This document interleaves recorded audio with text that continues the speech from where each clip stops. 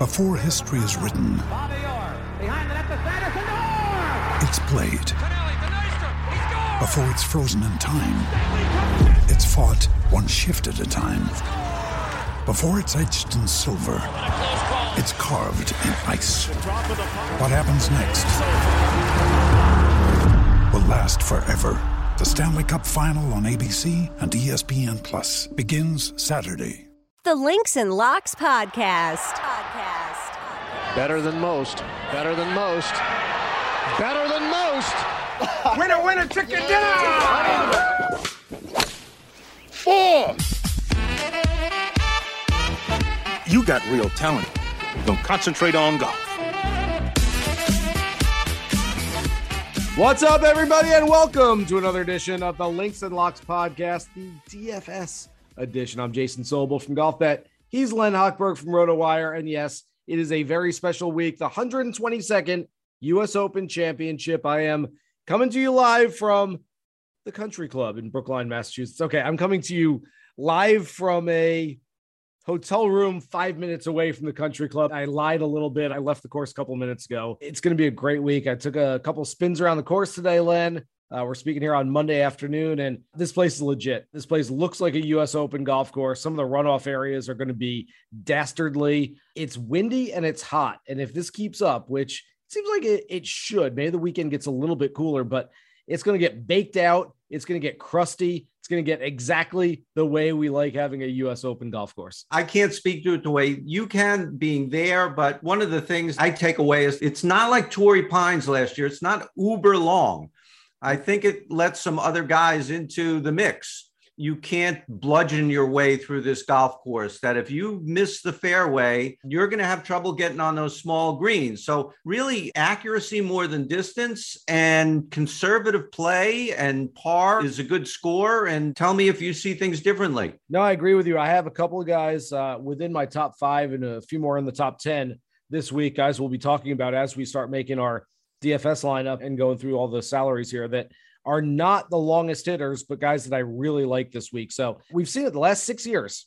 I mean, we've had champions of Dustin Johnson, Brooks Koepka twice, Gary Woodland, Bryson DeChambeau, and Jon Rahm. It's like the game's all arm wrestling team, if you want to put them together like that. These are the guys that are strong, powerful. I think they have an advantage, Len, off the tee because they hit it a long way, but even more of an advantage in the rough. Essentially, everyone's going to miss fairways. You'd rather miss 320 from the tee than 280 from the tee. And then who's got a better chance of getting it to the green? Some guy who's 5'6", 130 and is trying to swing as hard as he can, or a guy like Jon Rahm who has big forearms, can launch it out of there, athletic swing. That's why these guys have had an advantage. But you're right.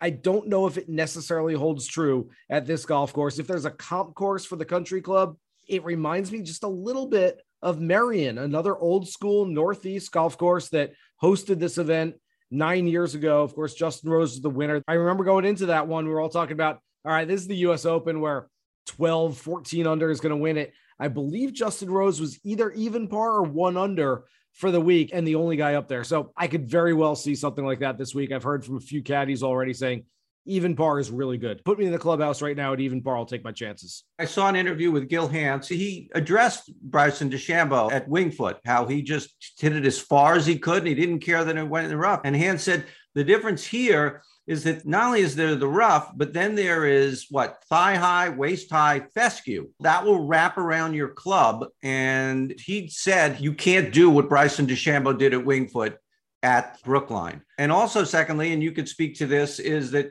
from what I'm hearing, if you're in the rough, you're not going to be able to stop the ball on the green. The greens are small. You won't be able to control the ball. You will a little bit from the fairway, but once you're in the rough, you're going to have trouble getting the ball to stay on the green. These greens are quick. They're small, like you said. There are some runoff areas. There's some false fronts where you're going to see some shots land this week. You go, wow, that's pretty good shots, about 8 feet below the hole. And then all of a sudden, oh, wait, just stay there. No, don't. And the ball starts trickling. And next thing you know, it picks up speed, and a player is going to be 50 yards down the fairway, chipping straight uphill to the same shot that he just had before that. You're going to see guys looking like Tyrrell Hatton throughout the entire week, slam their clubs down, mutter into themselves, guys who have never cursed before on a live mic are going to get caught cursing out there because they're going to have some plays that they thought was pretty good. It looked like it was right near the hole, and all of a sudden comes rolling right back to their feet. So let's get right into it. We're looking at things from a DFS perspective for this week's U.S. Open. Scotty Scheffler, even though he's not the favorite in the betting marketplace, he is 11-3 on DraftKings, 400 more than Justin Thomas, followed by Jon Rahm, Rory McIlroy, Cameron Smith, and Colin Morikawa rounds out the five-figured players, a half dozen of them this week. Who do you like from that set? Scheffler has to be the top guy, and it just seems like he deserves it. He should be. I'm not sure what happened to him in the betting market, why he's like third or fourth now. Mm-hmm. Not like he's playing terrible. That said, I'm not going to pick Scotty Scheffler, but I do like Justin Thomas and Rory McIlroy both in my rankings. I did have Scheffler first. He just should be there. That doesn't mean I think he's going to win.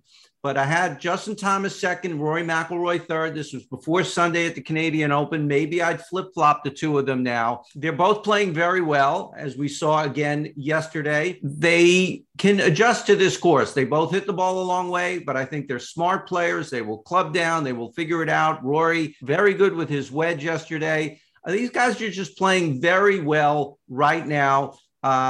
And a little bit more favorably priced than Scotty Scheffler. And Jon Rahm, I think, would be the one guy I would fade the most, however ridiculous that sounds. He just has not been as good as the other guys. I hate to mirror everything you're saying there, but I'm completely with you on that, Len. I've got JT and Rory as the two players inside my top five from this group of players. And look, maybe there's some recency bias in here. The two of them have been playing really well. They were going toe-to-toe down the backstretch at the RBC Canadian Open this past weekend on Sunday. So yeah, it's hard not to like either of these guys, both coming in on heaters, both feeling very confident, both also leaders in the game. I mean, let's not underestimate how Rory McIlroy, being a leader and really wanting to sort of put the tour on his shoulders, impacted how he played this past weekend. So I think there's a lot to be said about that.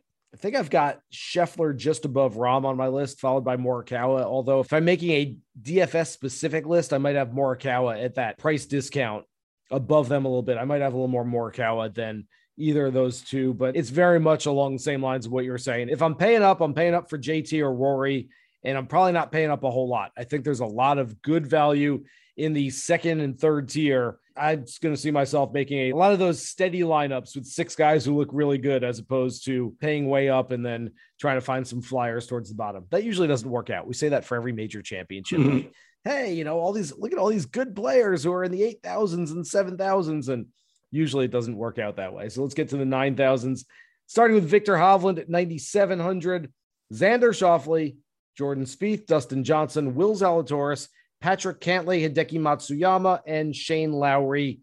Again, a lot of good players, and you can argue that they're not too far off from the guys in the five figures, and you're getting these guys at a discounted price as well.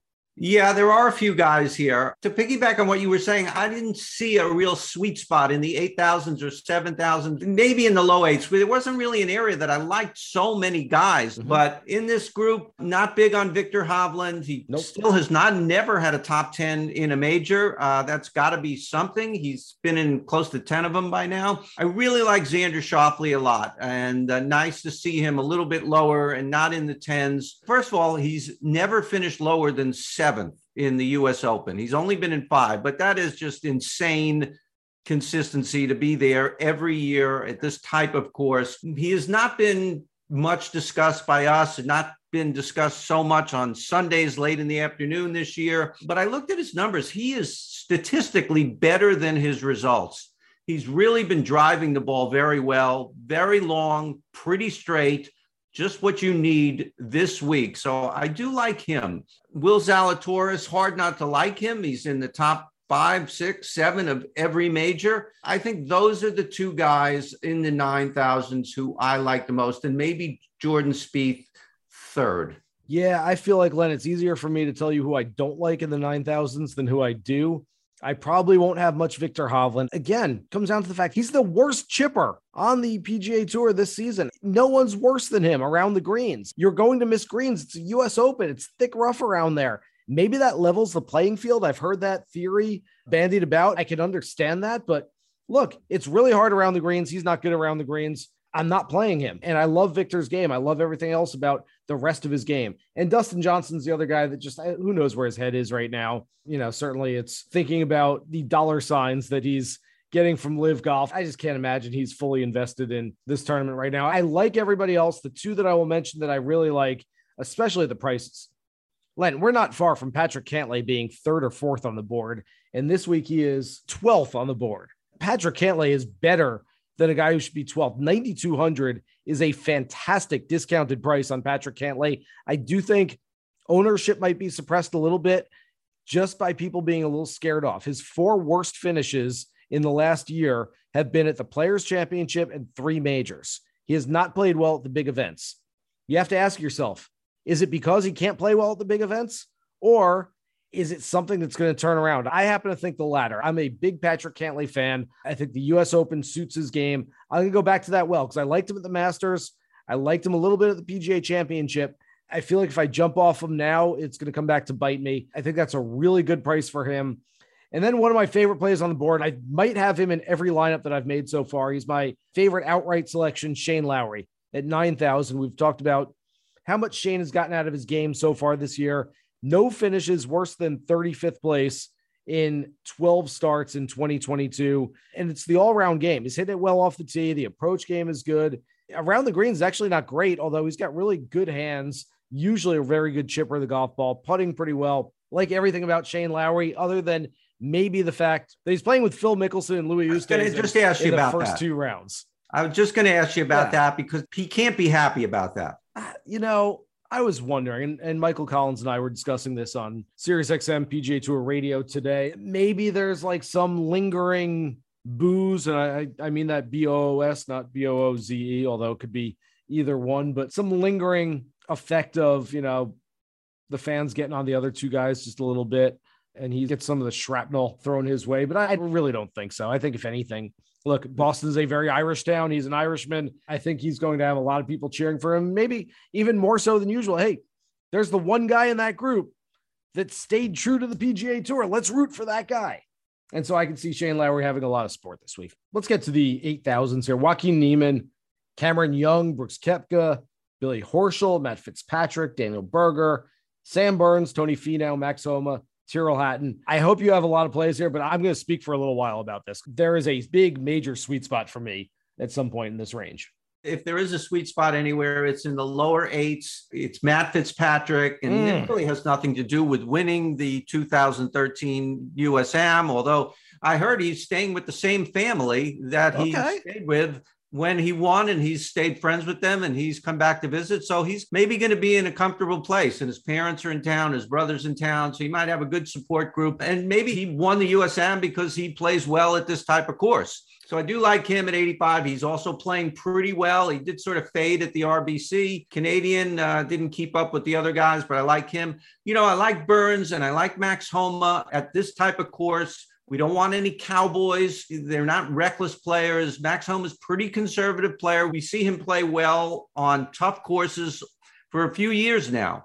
So those are 3 guys in the 8s that I like best of all. And now I hand the mic to you. Yeah, you're kind of on the right scent that I'm looking at as well. Let's see, the top of the range. I'll throw in one quick note about Cameron Young.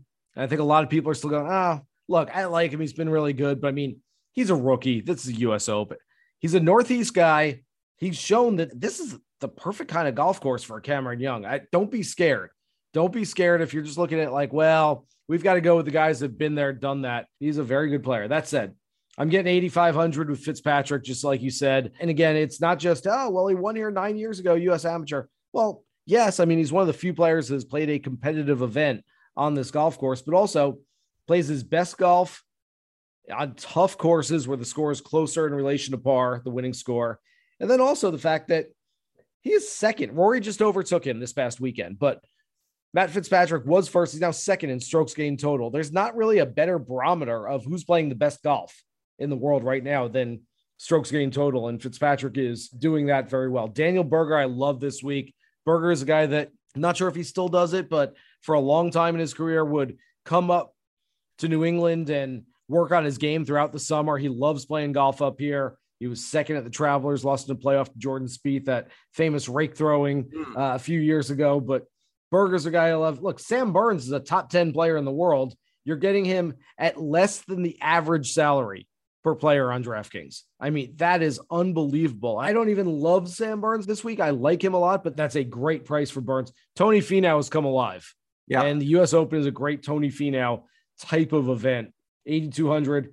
Love it. Max Homa has not played his best golf at major championships, but he was 13th at the PGA Championship last month. You can almost read it on his face. He looks like he's becoming more confident in himself every single week. And I like Homa a lot this week as well, Len. Yeah, Burns also coming off his best major ever. Another guy who had not playing well in the majors. And I just think that's like younger guys maturing. Maybe that's the next progression. They do well in regular tournaments and they start to do well in majors. So I see a parallel between Burns and Homa in that regard. We're now joined by the hosts of the Better Golf Podcast, Nick Bretwish and Spencer Aguiar. These guys are betting experts and specialists in the finishing position markets, here to provide their favorite top 5, top 10, and top 40 plays for the U.S. Open. Thank you, Jason. We are very excited to be back with a major edition for the U.S. Open with the Action Network here in the placement market. I will start us off the Hammer Kid play of the week, my favorite play.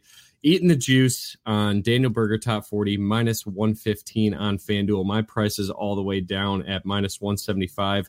My model absolutely loves the course fit here for Daniel Berger, who's usually deadly accurate off the tee. He's got an excellent short game, a great bunker play, and elite long iron ball striking. After that, I will go down to, Brian Harman was a value at plus 165 on FanDuel. Spencer, I will let you elaborate a little bit more on Harman to see if there is still value at plus 145, but another deadly accurate fairway finder with very quality long iron play, bogey avoidance. He's in really good form here with 4 top 35 finishes in his past 5 events and his great U.S. Open history, finishing top 40 or better in each of his last 4 goes at the event. And then the last play for me is Siwoo Kim, someone I always seem to bet every single week when he's at a longer number, at plus 150 on FanDuel to finish top 40. My model's got him priced at plus 120, so just about 30 points of value there. More of a fanboy play for me. My model always seems to push Siwoo up there when I'm waiting accuracy off the tee and strong around the green play. The only fear for me and why I didn't have a ton of value on Siwoo right there at 30 points is because there's limited par 5s, and that is usually where Siwoo does his damage.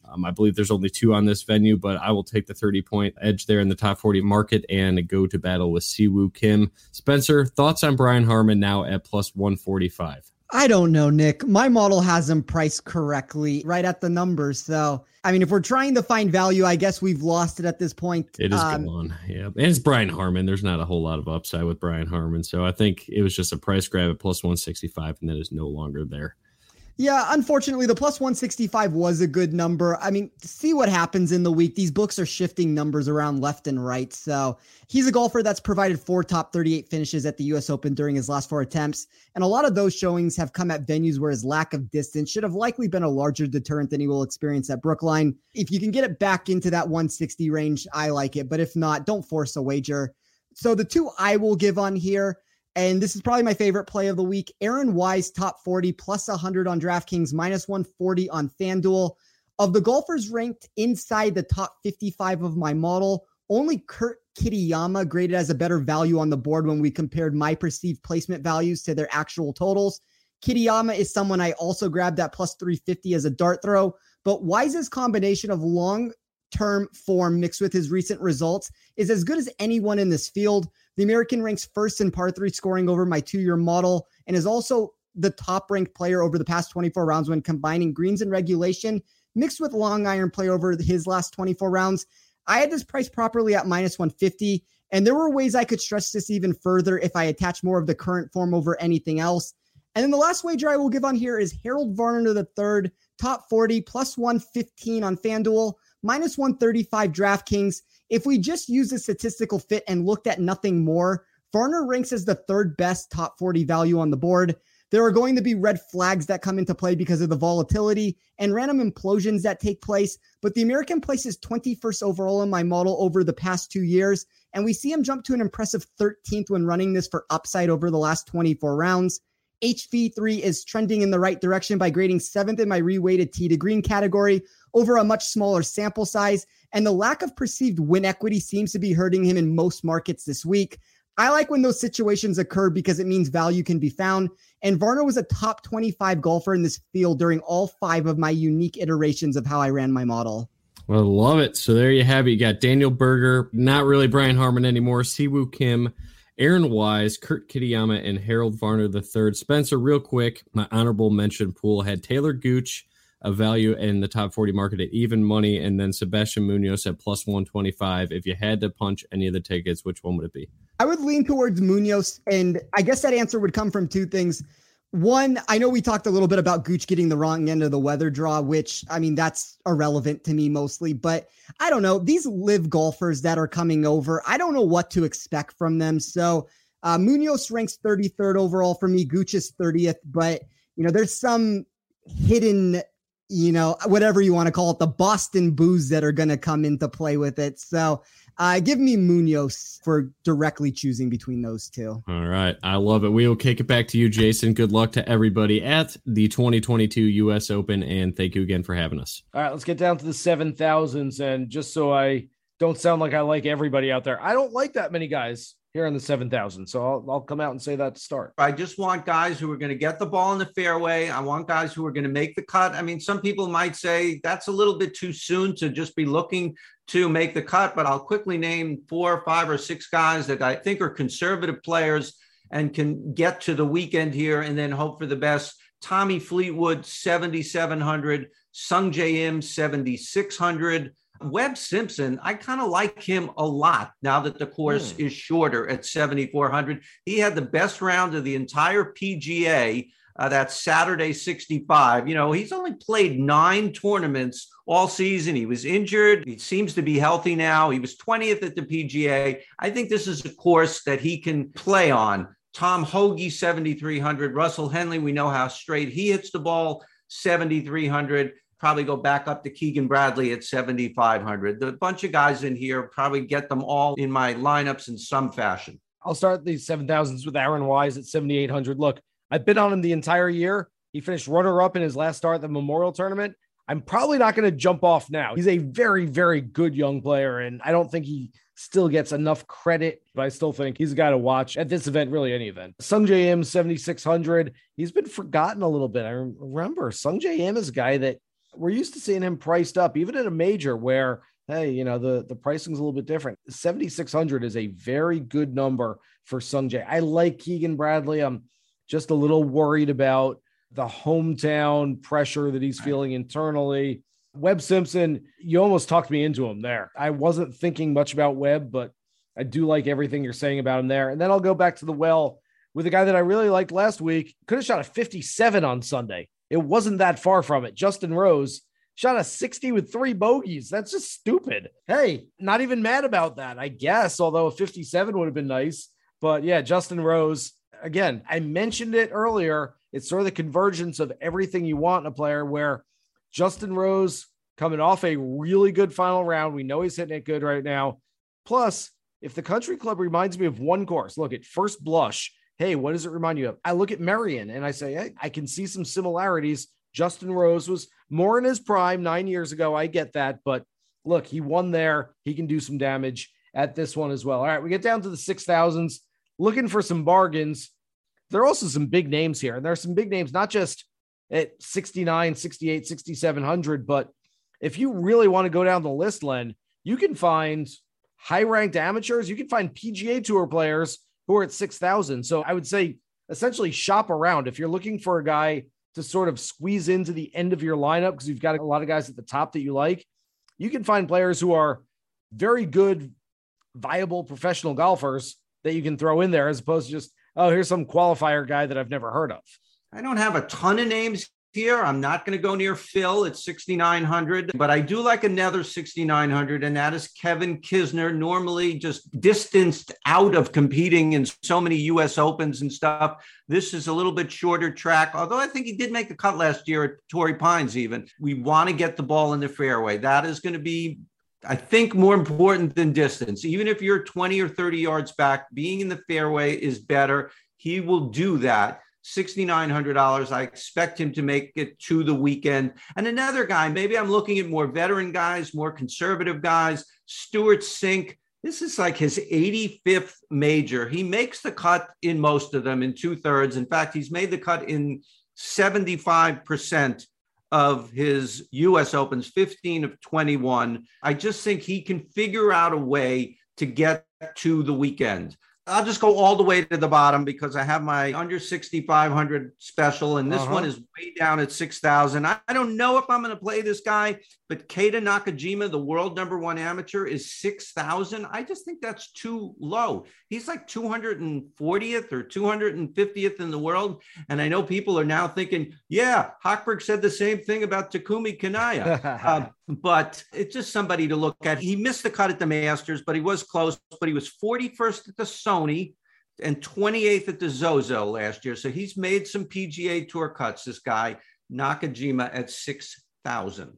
All right, I'm going to give you two names off the top. Then I'm going to run through a few others, and you'll see where I've got a little trend here. But Scott Stallings, I'm not sure another PGA Tour player was as thrilled to qualify for this event through final qualifying than Scott Stallings. Usually we see all these feel-good stories, or, you know, the guy that's got 6 kids under the age of 10 and, you know, had sold his golf clubs last year and decided to give it one last chance and made it through qualifying. His whole family is going to come in. You're like, whoa, what a great start. Scott Stallings is just like, hey man, I grew up in Massachusetts. I've got a lot of family still there. You don't get a major championship in your home state very often. And so I wanted to come back and play in this thing. And so he got in, and I think it's going to work for him. I mean, we talk about having big, strong guys needed to hit the ball out of this thick rough. Stallings is as strong as they come. I mean, everyone talks about a Brooks Koepka or Bryson DeChambeau, you know, on that arm wrestling team, John Rahm, but Scott Stallings is a fit dude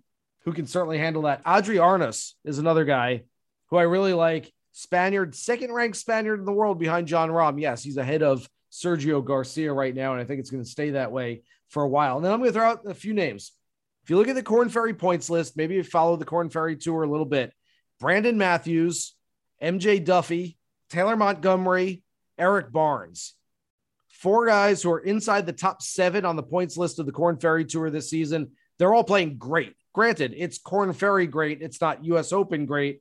But look to one of those guys. Taylor Montgomery is a guy that I had on the radio show a few days ago. His story from last year was he didn't play the Korn Ferry event the week of the US Open, made the cut at the US Open, got no points for it, wound up 26th on the final points list at the end of the year, and missed his card because of that. Now back on the Korn Ferry Tour, said if he was lower on the list, he wouldn't have played this week. He wouldn't have even tried to qualify, but he used to caddy for his dad, Monty, in this event. He felt like it was his duty, his calling to go out and play in this one. I really like the kid. I want him to play well, and I think he's going to be a really good player on the PGA Tour next season. So watch out for those 4 names. If you're looking for guys, instead of just throwing in a qualifier, look at that Korn Ferry list, whether it's Cameron Young, Mito Pereira, Davis Riley. We've seen guys come off the Korn Ferry and be very, very good players right away. So all of that said, Len, where are we starting this lineup? You want to spend some money or you want to save some money to start?